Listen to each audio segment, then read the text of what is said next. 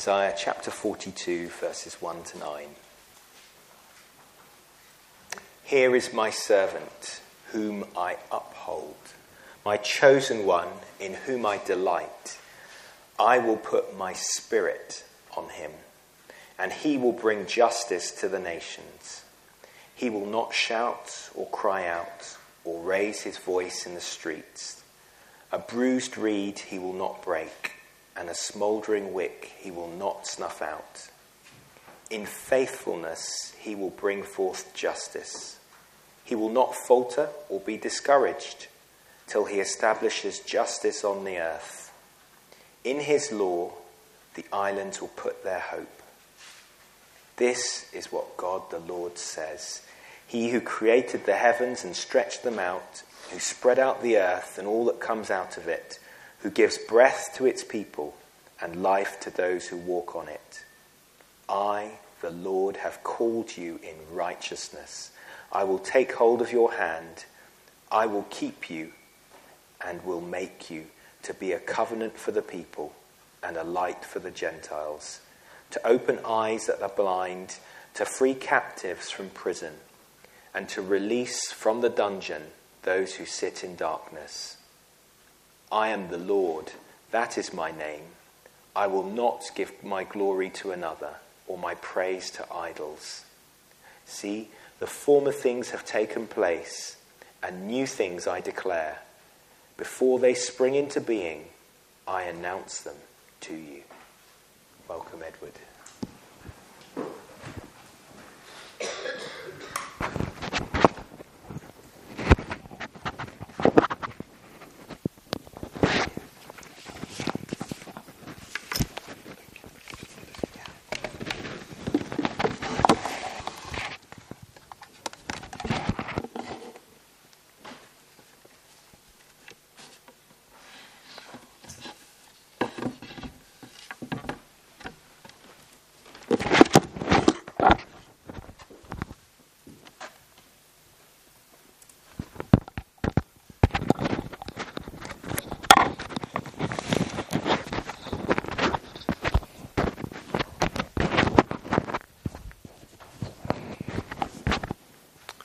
Good morning, everyone.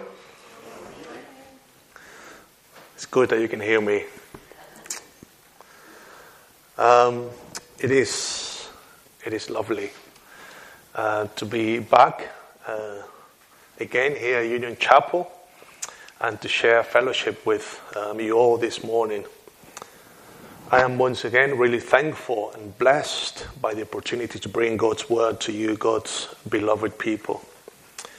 But before we continue, I think it's just right for us to ask God for his help and blessing as we look at his word. Pray with me. Our God of wisdom and power, we ask for your help this morning. As we look into your precious and holy word, we plead with you to open our ears to hear you speak. And may your Holy Spirit grant us wisdom to apply your truths into our lives. And we ask it in the name of your Son, Jesus, our Savior. Amen. Amen. Thank you, brother. One of the things I find fascinating about living in the UK is the way how time flies so quickly over here. I don't know what it is, but it definitely feels like time disappears here faster than it does in Peru, where I come from. It was September that I was last here sharing with you, and now we're in December. And soon, the whole world will be celebrating Christmas. You see, we see people getting ready for Christmas. It's in public displays on the high street, in shops and Christmas markets throughout the country. Very soon, if they aren't out already, we'll see lights and decoration on houses too. Perhaps you've got your decorations up at home. Father Christmases, snowmen, Christmas trees, tinsel, and so on. Families are looking forward to a joyful time with loved ones, giving and receiving presents underneath the Christmas tree. and enjoying loads of food. As the whole world gets ready for Christmas, the temptation for us Christians is to go along with the world in its preparations. However, you might have noticed something missing. Nobody talks about or mentions the Christmas story. Nobody talks or mentions the Christmas story. What good is it to prepare for Christmas without the Christmas story? And what good is the Christmas story without God and His glory? You see, Christmas is more than just a story of a baby born in a manger, more than a poor fiancé engaged to a humble virgin, more than magi, more than gold, frankincense, and myrrh. It's more than the narrative of a nativity scene. Christmas is the coming of the Messiah, the fulfillment of God's prophecy of a suffering servant coming into the world to die in the place of sinful men and women, so that He will receive the full fury of God's righteous judgment upon Himself instead of them.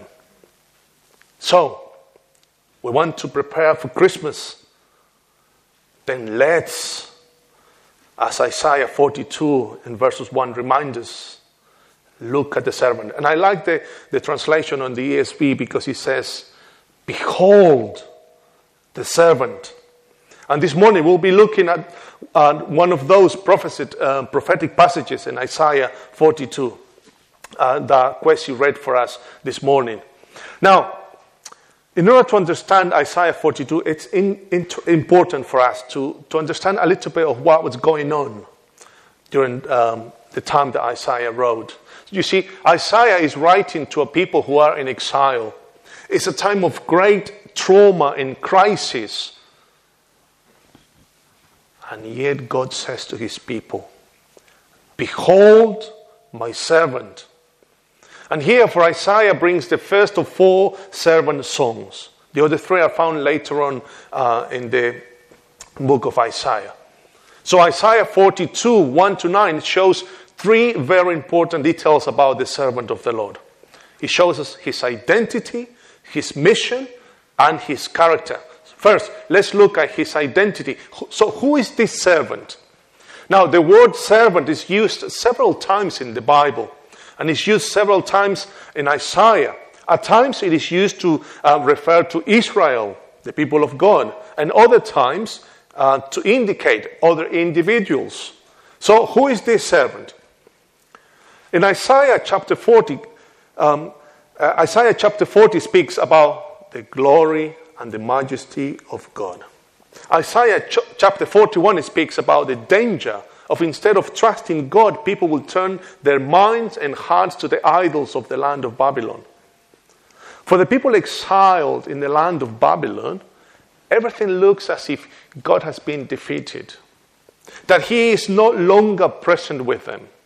Instead, all they can see are these massive idols of gods in these massive temples. And they are tempted to trust in these idols. Look how the Israelites encourage each other. In Isaiah 41, verse 6-7 says, everyone helps his neighbor and says to his brother, take courage. The craftsman encourages the goldsmith, and he who smooths with the hammer, him who strikes the anvil, says of the soldering, it is good. And they are fastening it with nails so that it cannot be moved. Despite the people's rejection of God, God comes and warns them. Why should you trust in idols when you have the Lord? Behold, He says in Isaiah 41:29, they are all delusion, their works are nothing, their molten images are empty wind. These idols are delusions, they're empty, they're helpless, they're hopeless, and they're useless. Yet, that doesn't seem to matter at all, because when people are in trouble, the very thing they do is to turn to their idols. And this isn't just true for the Israelites back then, but very true even today. You see, when we talk about idols, we're not just talking about blocks of wood or stone. We're talking about what someone defines as a hard level substitute for the real God. That's what an idol is, a hard level substitute for the real God. Something we can trust, something we put our confidence in, something that gives our lives meaning, something that we turn to for satisfaction or hope. And when trouble comes, these are the very things we put our trust in. And the truth is that we can make idols of anything, and often the idols that we make are good things. They're gifts from God. But instead of worshiping the giver, we worship the gift. It could be our family, our possession, our career, and the list goes on. And we make this a source of our confidence. And God reminded the Israelites then, and He reminds us today, if you worship these idols, if you trust in these idols, you are a fool. Because these images are nothing but empty wind. Instead, God says, and now we arrive to Isaiah 42 and verse 1. Behold, my servant. Isaiah is saying, look at God's servant. He's something different. Look at my servant. Look at my son. When you're in trouble, you can turn to him. You can trust him. My servant will never lay you down. He is the one you could always trust. Why? Because verse 1, God sent him. He is the servant of the Lord. God called him to a mission. His life is determined by the mission of God. This servant will do the will of God, the one who sent him. You see, I was brought up in a Roman Catholic home. And I used to think that in order to please God, I needed to make every effort to attend the Mass, follow the sacraments, confession of sins before the priests, and so on. And because of my many failings, many times I went on pilgrimage walks and walked for miles and miles, hoping that God will see my effort and grant me his forgiveness. And that's Catholicism. And like Catholicism, all the other religions in the world teach that man must do anything to reach God. And the truth is that no matter how hard man tries to find and reach God, it is impossible for a sinful man or woman to enter God's holy presence by their own merits. But the Bible says God has done the impossible by coming down into the darkness of this world to rescue us, to save us. So God sent his servant to seek and find the lost. He came looking for you and me. God sent his son into the world so that you and I can have hope and be rescued. So if you have repented from your sins and accepted Jesus as your Lord and Savior, then you have been found a sinner saved by grace. You have been rescued by God's servant. God sent the servant, and the purpose, the will, the mind and the heart of this servant was always to please God. At the Garden of Gethsemane, Jesus is preparing to go to the cross. And he's filled with anguish, sorrow, and he's under so much pressure that he's sweating drops of blood. Now, if I was in Jesus' shoes at that very moment, I would have run away to safety. But no, the servant. In fact, the servant says to the Father, "Not my will, but yours be done." The servant sent by God surrenders his will utterly, totally, completely to the will of his Father. So the servant was sent by God. But also you can trust in this servant because God upholds him. This is my servant whom I uphold, says the Lord in verse 1. And the word uphold here means to grip, to support, to keep, to uphold the servant by the power of the Holy Spirit, especially for the overwhelming task the servant will undertake. Look what the Father says in verse 6. I am the Lord. I have called you in righteousness. I have taken you by the hand and kept you. Can you see what God is saying? He's saying to the servant, I will hold your hand in the darkest moments.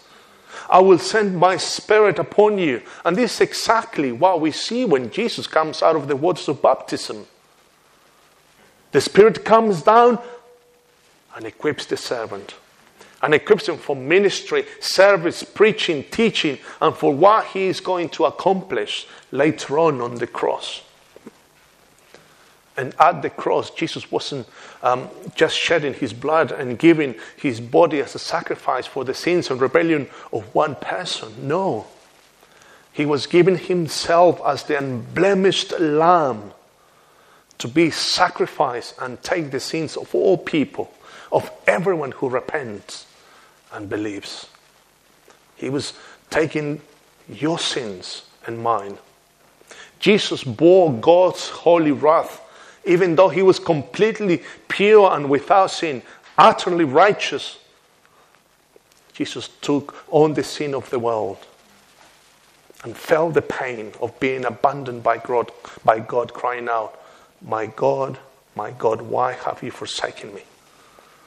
You see, when Jesus went to the cross, it was the supreme moment of sacrifice that could not be reproduced. No one else could do it. It could never done in any other way. And Jesus the servant accomplished perfectly and beautifully in God's eyes. And he did it through the power of the Holy Spirit. At the moment when God was bringing judgment on his own son, the servant, God was upholding him. Upholding him in this darkest moment, empowering him by the Spirit. And there at the cross, we see the Trinity, the Father, the Son, and the Holy Spirit. What a picture. What a Savior. What a servant who did it all in love for you and me. So, now we can trust in this servant because God chose him. This servant is unique. He is God's chosen one. When did God choose him? Before the foundation of the world. You see, God sending his servant wasn't a plan B.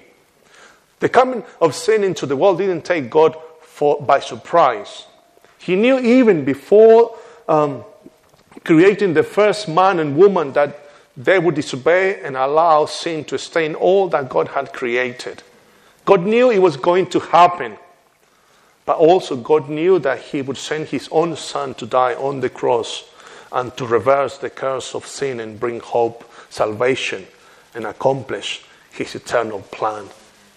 So before God created the first tree, he knew that there would be a cross. Before he created the first steel of iron, he knew there would be nails. Before he created Adam, the first man, he knew there would be a Judas. And though knowing all this, God went ahead, chose his servant Jesus, the chosen one, chosen him in the mind and heart of God before the foundation of the world. And you can trust in this servant because God delights in him. Verse 1, again, he is the servant in whom God delights. And God delights in him because he pleases God as a person, as a servant, and he will carry on. He will carry out the mission of God that was entrusted to him. God the Father delighted in the servant, delighted in him as his son in eternity, and he delighted in him on his obedience as he went to the cross. How much does God love you and me? He loves us enough to give his own son, the wonderful Savior. So, God says, when you're in trouble, look to my son. When you're in difficulty, look to my son. When life gets hard, painful, and tough, focus on the servant. Behold my servant. This is the description of the servant. And there is only one person who perfectly fits this description. Jesus, whom God sent, whom God chose, whom God upholds, and in whom God delights in. And the servant's identity is Jesus Christ, the Messiah. Now let's look secondly at his mission. The servant came with a mission. What is the mission about? It is described for us in the first 4 verses. In verse 1, he says, he will bring forth justice to the nations. And in verse 3, he will faithfully bring forth justice. In verse 4, he will establish justice in the earth. Here, we see the word justice repeated 3 times. And you know what happens when a word is repeated 3 times? Well, it must be important. And indeed it is important because this word is a central part of the mission of the servant. Generally, when we think about justice, we think about punishment. So the servant is coming to apply punishment and clean the world of so much injustice. And this would be nice, right? Because we live in a world plagued with evil, sin, and wickedness. We see evil actions everywhere we go. Not only in our time, throughout history. And we see the perpetrators, those who commit wicked things, escape punishment. It is like they laugh at justice in our world. But the Bible says, no one escapes God's justice. Because the day of judgment is coming. And on that day, God will put everything right. He will deal with every injustice committed and will bring every perpetrator to account. God will bring justice and judgment to the earth.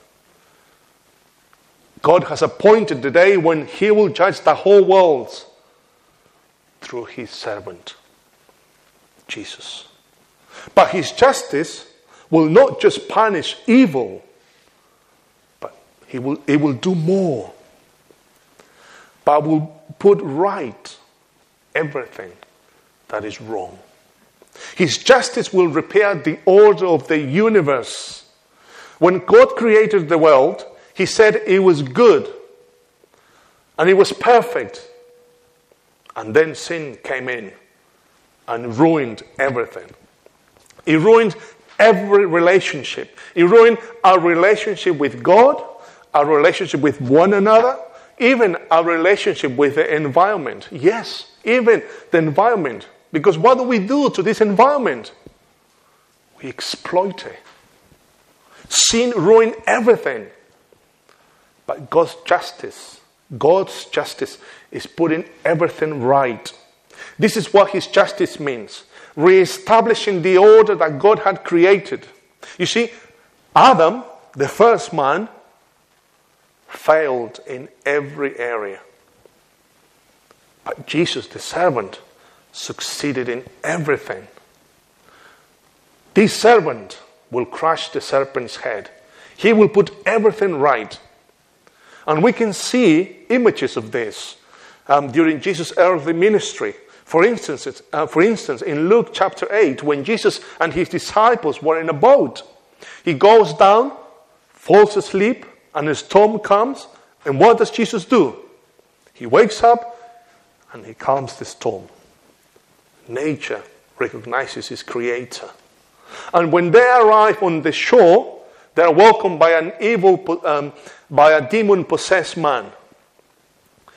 Now, this man's life is in chaos. He walks around naked and he sleeps in tombs. He cuts himself and he is violent. But then he meets Jesus. And he is freed. And he is restored to health. And do you know what happens to this man afterwards? Well, now he's in his right mind. And he does exactly all that Jesus, and he does exactly what Jesus asked him to do. to go and tell everyone all that Jesus has done for him. What do you call that? He's a missionary. This evil possessed man, after meeting Jesus, his life is transformed and he becomes a missionary. Here is a sinner saved from hell and a missionary is born. And all of these are glimpses of what will be like when the servant brings justice, restores and puts everything right. Pain, sorrow, sickness will be no more. This servant will not just rescue us from hell, but will bring about new heaven and a new earth restored. This is his mission, and he will do it. And how can we be sure of this? Well, look at verse 6. There God says, I have given you as a covenant to the people, a light to the nations. The promise of the servant and his mission is so wonderful that the one making the promise states his credentials. Just as when we get a loan, the bank asks us for assurance we can fulfill our promise of payments. So here God gives us the assurance that the servant will come and accomplish his mission because God has called him. God has given the servant as a covenant, and that's God's word. And the servant will fulfill his mission, his purpose for which he was called, to bring salvation, not only for the Israelites, but also those afar off who sin beyond salvation. Look at the end of verse 6 and verse 7. The servant was called to be a light to the nations, to open the eyes that are blind, to bring out the prisoners from the dungeon, from the prison, those who sit in darkness. And he will do miraculous works of restoration and healing, both physically and spiritually, and will give sight and freedom to many. The servant frees captives from prison. I don't know you.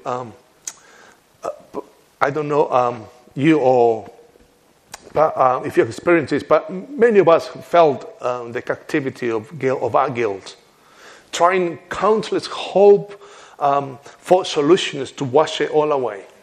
But nothing works except Jesus. He breaks our chains and sets us free. Once the slaves of sin, we have now been rescued. Our Savior releases from the dungeon those who sit in darkness, if only they see his light. The servant came down into the dungeon, into our enslavement, into our blindness, and said, you failed and broken the law, and you're entirely unable to rectify your condition. But I save sinners. I open blind eyes. I release captives. I bring light. I have done everything required for you. Turn to me in simple faith and trust, and you will see. You will be free, and your darkness will give way to light. And if you're a Christian this morning, you have been given that spiritual side. You have been freed. You have been reconciled to God in Christ. So when God looks on you, he doesn't see your sins. He sees the perfect work of Jesus done in you. Your sins are gone. All your debts have been paid. You have received the righteousness of Jesus. And finally, let's look at his character. In verse 2, 3, and 4, we see a description of the servant's character. In verse 2, we see he's humbled.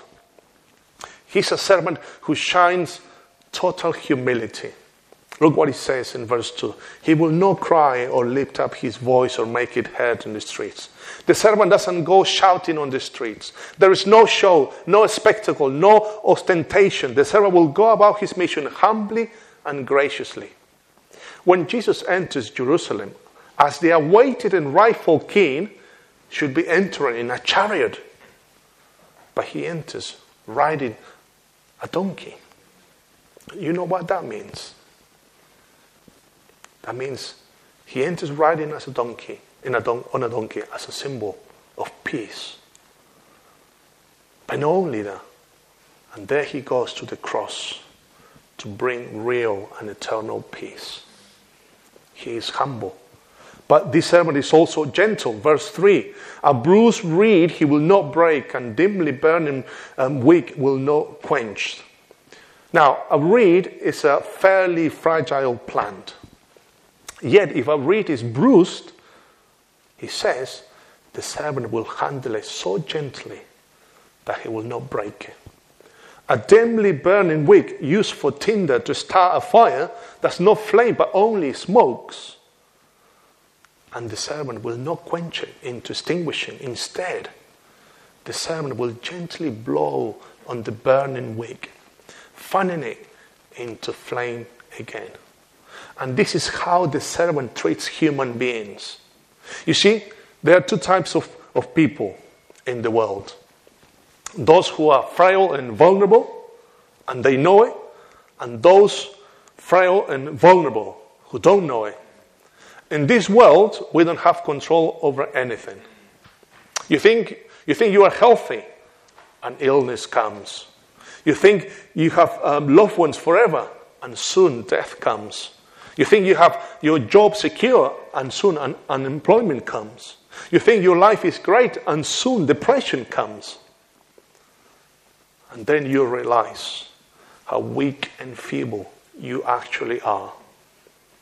And you look at the servant, and you look at Jesus and think, what is he going to do with people like that? Well, Jesus takes the wick and puts it in his hand and blows on it gently, and he preserves it, and he brings it back to life. Think for a moment on the parable of the widow of Nain in Luke chapter 7. It says in verse 11, soon afterward Jesus went to a town called Nain, and his disciples and a great crowd went with him. As he drew near to the gate of the town, behold, a man who died was being carried out, the only son of his mother, and she was a widow, and a considerable crowd from the town was with her. And when the Lord saw her, he had compassion on her and said to her, do not weep. Then he came and touched the bier, and the bearers stood still, and he said, young man, I said to you, arise. And the dead man sat up and began to speak, and Jesus gave him to his mother.